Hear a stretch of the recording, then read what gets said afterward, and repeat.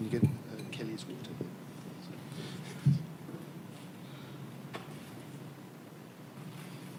Jacket.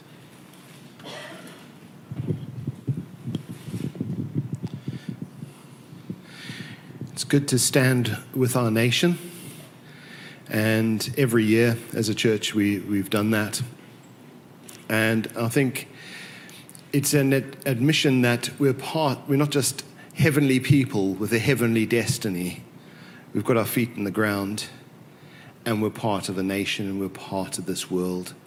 And something like remembering the horror of war and the many people who've given their lives in war is part of that identification.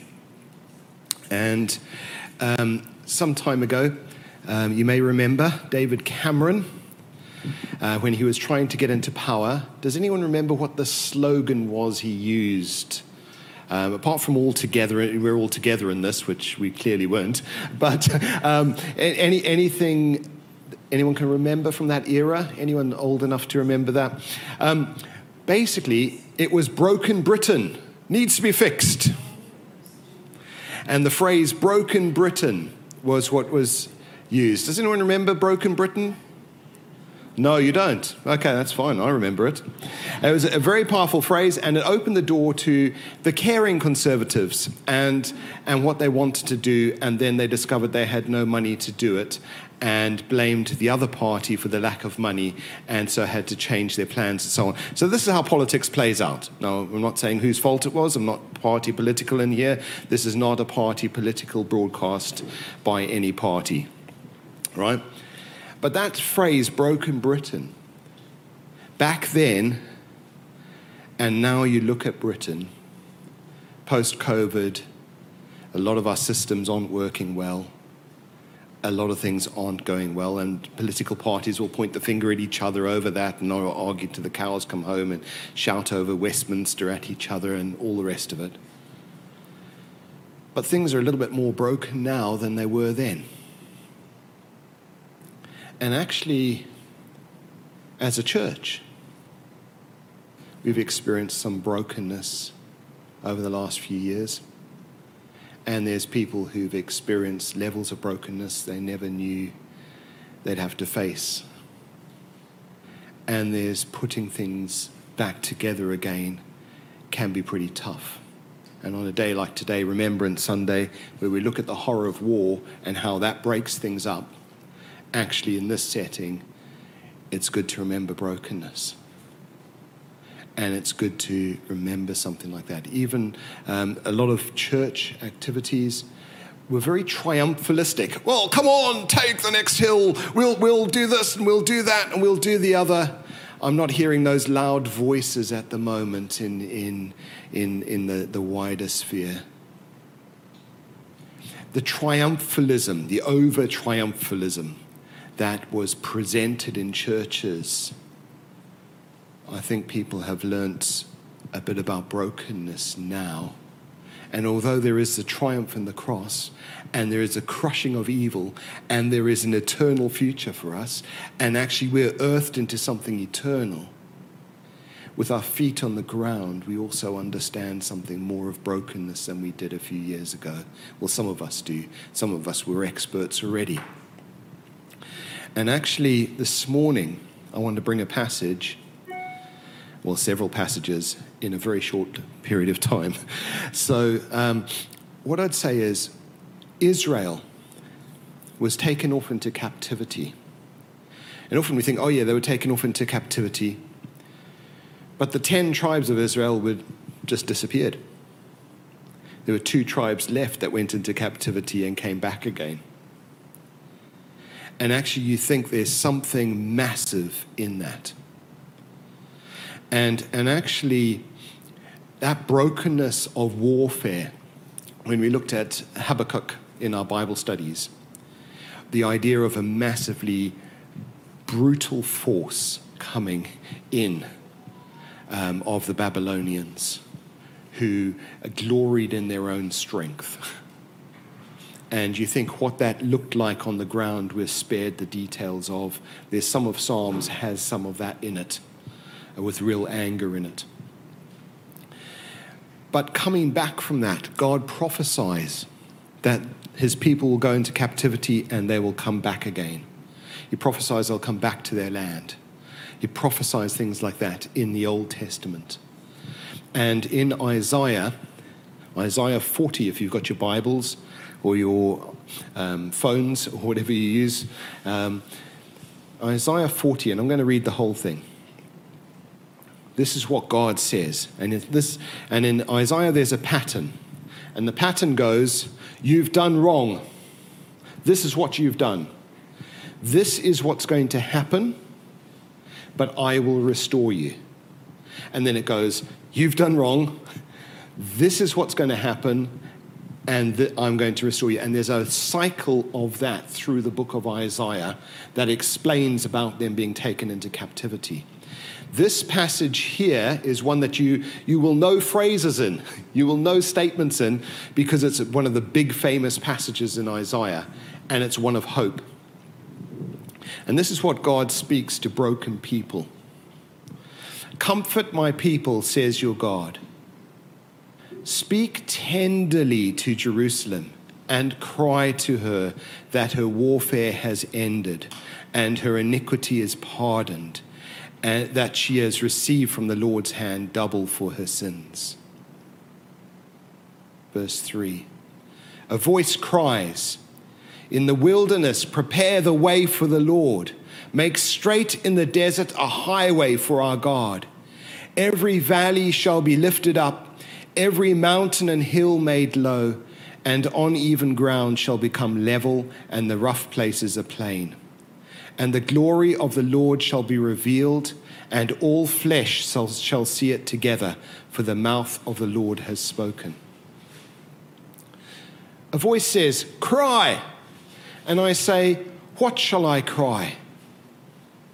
All flesh is grass, and all its beauty is like the flower of the field. The grass withers, the flower fades.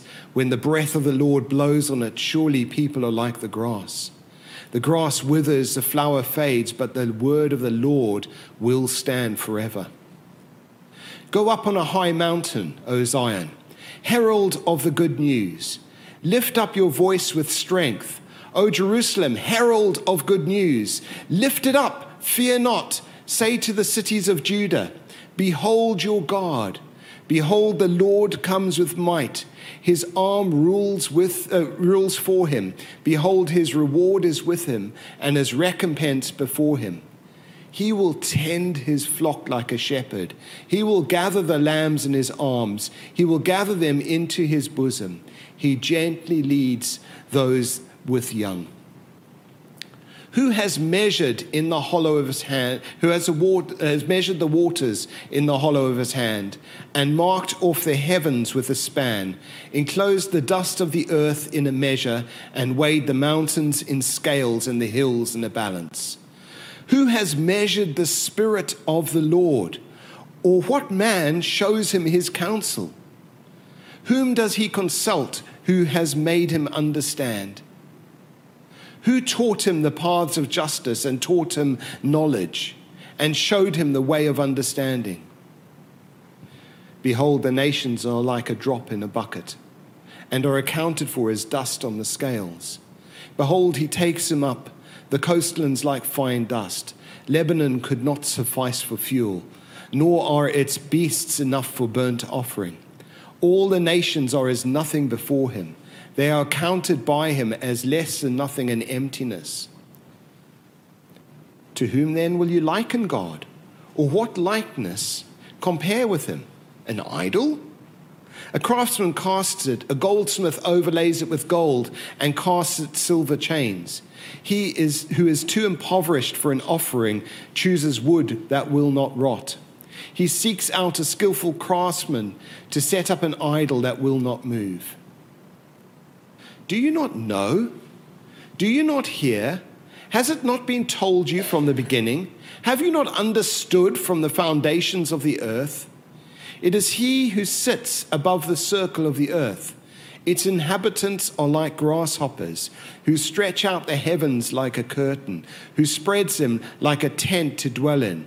who brings princes to nothing, who makes rulers of the earth as emptiness.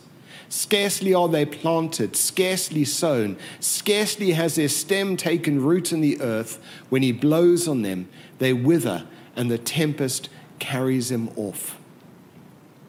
To whom then will you compare me, that I should be like him, says the Holy One? Lift your eyes on high and see, who created these? Who brings out their host by number, calls them by name? By the greatness of his might, and because he is strong in power, not one is missing. Why do you say, O Jacob, and speak, O Israel? My way is hidden from the Lord. My right is disregarded by my God.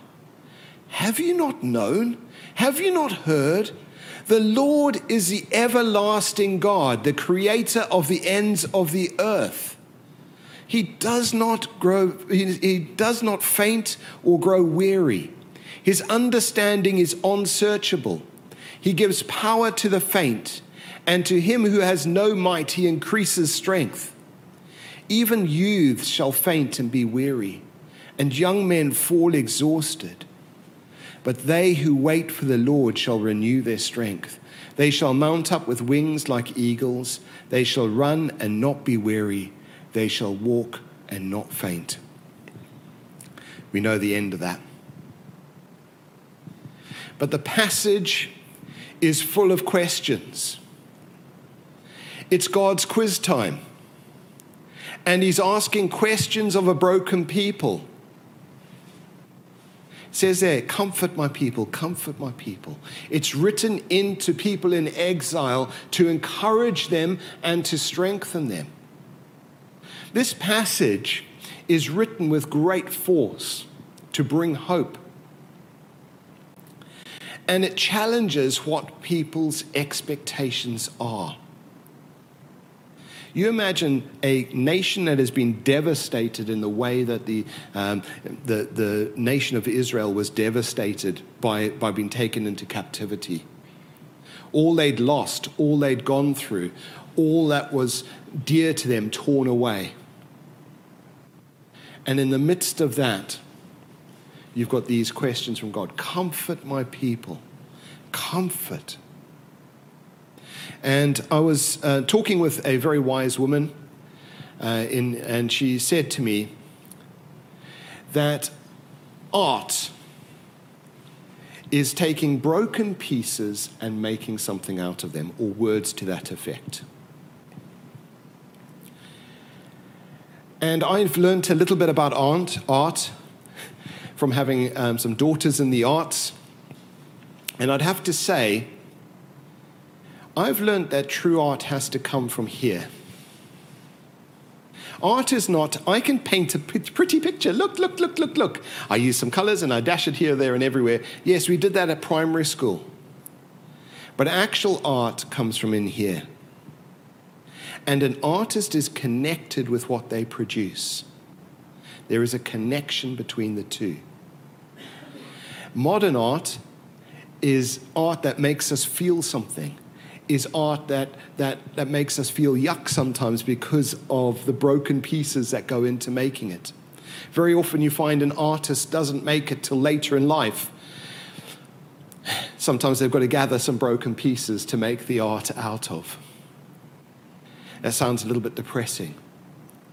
But there's an understanding of life with art that connects us to it and draws us to it. And so in the way that God works into brokenness, he's saying to these broken people, have confidence in me. This whole passage says, I'm the Lord. This is what I'm like. You know, it even says he knows the stars, knows them by name. Do you know how many stars there are?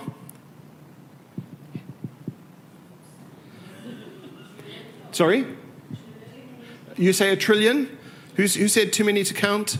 That's a nice estimate.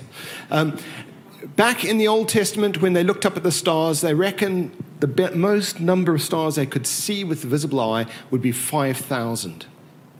Scientists tell us now Brace yourselves. There are 10 billion trillion stars that God knows by name. Our confidence when we feel broken needs to be placed in his nature, not the stuff around us. Last week I was speaking on how God loves us and how we need to know we're loved. But that connection with him has to be placed in his nature and his character, in who he is and all of that. One of the things that has happened in our nation with our present state of brokenness, if you like, is everything's been shaken. We're finding systems aren't working now the way they did. People aren't being seen as quickly by doctors. Things are not working here. Oh, we can blame all the practical things, but actually there's a shaking that's gone on. And in that shaking, things are not as stable as we thought they were. And some of us have been broken through that process and are broken through that process. And as a result of that, we're emotionally not the people we once were. Something's shifted, something's changed. We're slightly different now. And into that, God wants to speak, comfort my people. He wants to say, I'm the good shepherd. He wants to say, I've got it all together. I know the stars by name. I know when one of them's out of place. Well, what about your life? And God wants to speak into brokenness. And actually, although we hate brokenness, we hate it, we don't want it, we want to be out of it, there's a sense where we understand the world's brokenness a little bit better than we did. And we haven't just got triumphalistic answers for things. We actually can get in the mud with people and help them up. The twee answers that were given. Oh, it's fine. Oh, jolly good. Oh, we now know you're broken. I know a little bit of how that feels. Let me help you. Let me show you Jesus. This is how Jesus helps me. Our confidence has to be more in him than it's ever been. You think, well, and I'm going to hit a couple of other passages. The Pharisees, Jesus told a story about the vineyard and how they were bad tenants, and they didn't like it very much. And he finished with this phrase in Luke 20, verse 17. He looked directly at them and said, this is what was written. The stone that the builders has rejected has become the cornerstone. Everyone that falls on that stone will be broken to pieces, but when it falls on someone, it will crush him. That's a very powerful phrase. It speaks of the judgment coming at the end where the stone falls and the crushing. But there's a voluntary, we take our broken pieces and put them on Jesus. Jesus is the building block for broken pieces. He's the artist that takes our broken pieces and makes them into a beautiful piece of art. It's God who takes our brokenness and transforms it into the most beautiful piece of art there can ever be. It's God who takes broken people and is the stone that they can build on and build from. There's something in an understanding of brokenness. I'm not saying we identify with it. We want Jesus to transform it and make it into the art he's going to do. But there's actually something in this of bringing Jesus our broken pieces, of putting our brokenness on him. And some of us thought, oh yeah, that's for non-Christians. But now we're going, actually, I can see, God, I've got all these broken pieces in my life. I don't know how they all fit together. I've tried to put them together and the glue doesn't hold them and I can't do anything with them. And we're just going to put those broken pieces on him and let the artist, let the potter, let the one who put us together in the first place rebuild and make what's in us and what we've gone through and some of the things, make them into the art piece. You think, well, I don't like this, Nigel. You're glorying in horrible things you shouldn't even mention in church. But actually, there's something in this that God wants to build from. If we're more accessible to people who are broken, we'll be better at helping Jesus and working with Jesus to see their broken pieces build into a glorious church. Because that's what he's doing. He's taking the broken pieces and he's coming back for a perfect bride, and he's putting all those broken pieces together into a fantastic art form that's going to be perfect. And what we need to do is not hide from our broken pieces, but bring our broken pieces into the mix and say, make something of that, Jesus. You know, and he will. 1 Corinthians. For considering your calling, brothers, not many of you were wise according to earthly standards. Not many were powerful, not many of noble birth. But God chose what was foolish in the world to shame the wise. He chose what was weak in the world to shame the strong. God chose what was low and despised in the world and the things that are not, to bring to nothing the things that are, so no human being may boast in the presence of God. And because of him, you who are in Christ Jesus, who became to us the wisdom of God, righteousness, sanctification, redemption, so let it be written that anyone who boasts, boast in the Lord. God chooses the low things, the despised things in the world, the things that are not, to shame that which is strong. God takes our broken pieces and builds them into something that shames the greatest glory in the world.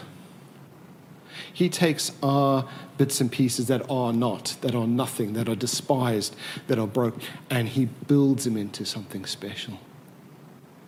And for us as a church, this is what we need. There are people who have connected to church through systems and through practicalities, and this is what happens. In this season, we've been forced back to look at what God says about church and what it should be. We've got to build around him, and we've each got to connect with him. And some of us, because of our broken pieces, are angry at him. Why should this have happened to me? Everything was going so well. I thought you were all about things going well for me, God.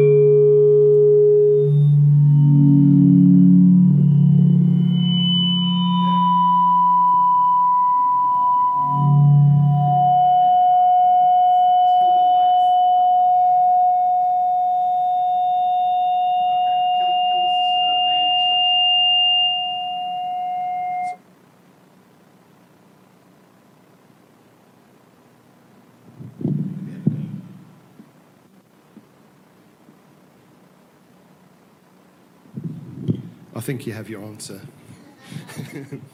Right? Sometimes it's that, I'm angry. This shouldn't have happened, that shouldn't have happened. And God says, comfort my people. I'm the good shepherd. I've come for you, and I want to build beauty out of what you've got.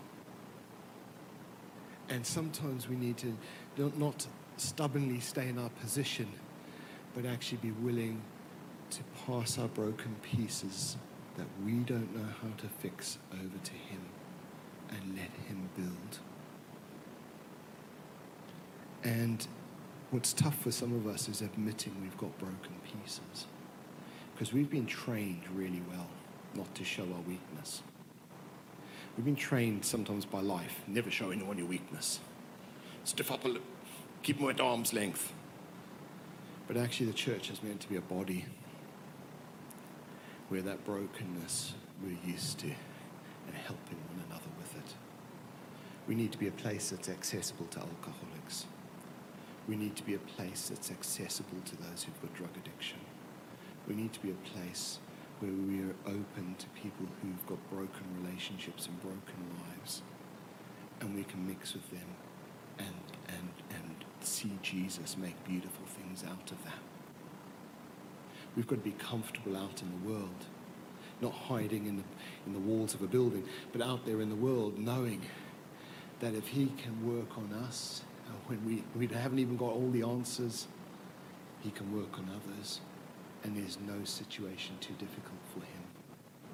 We can walk with that confidence into a broken world and the broken pieces of people's lives. We don't have to know how to put them together. We just need to know how to help them put those broken pieces on him. Lord, I just thank you today that you're not a God that runs away, but you're a God that speaks into brokenness. You're a God that helps us in our weakness, that you transform our weakness into strength, that you transform us into something beautiful.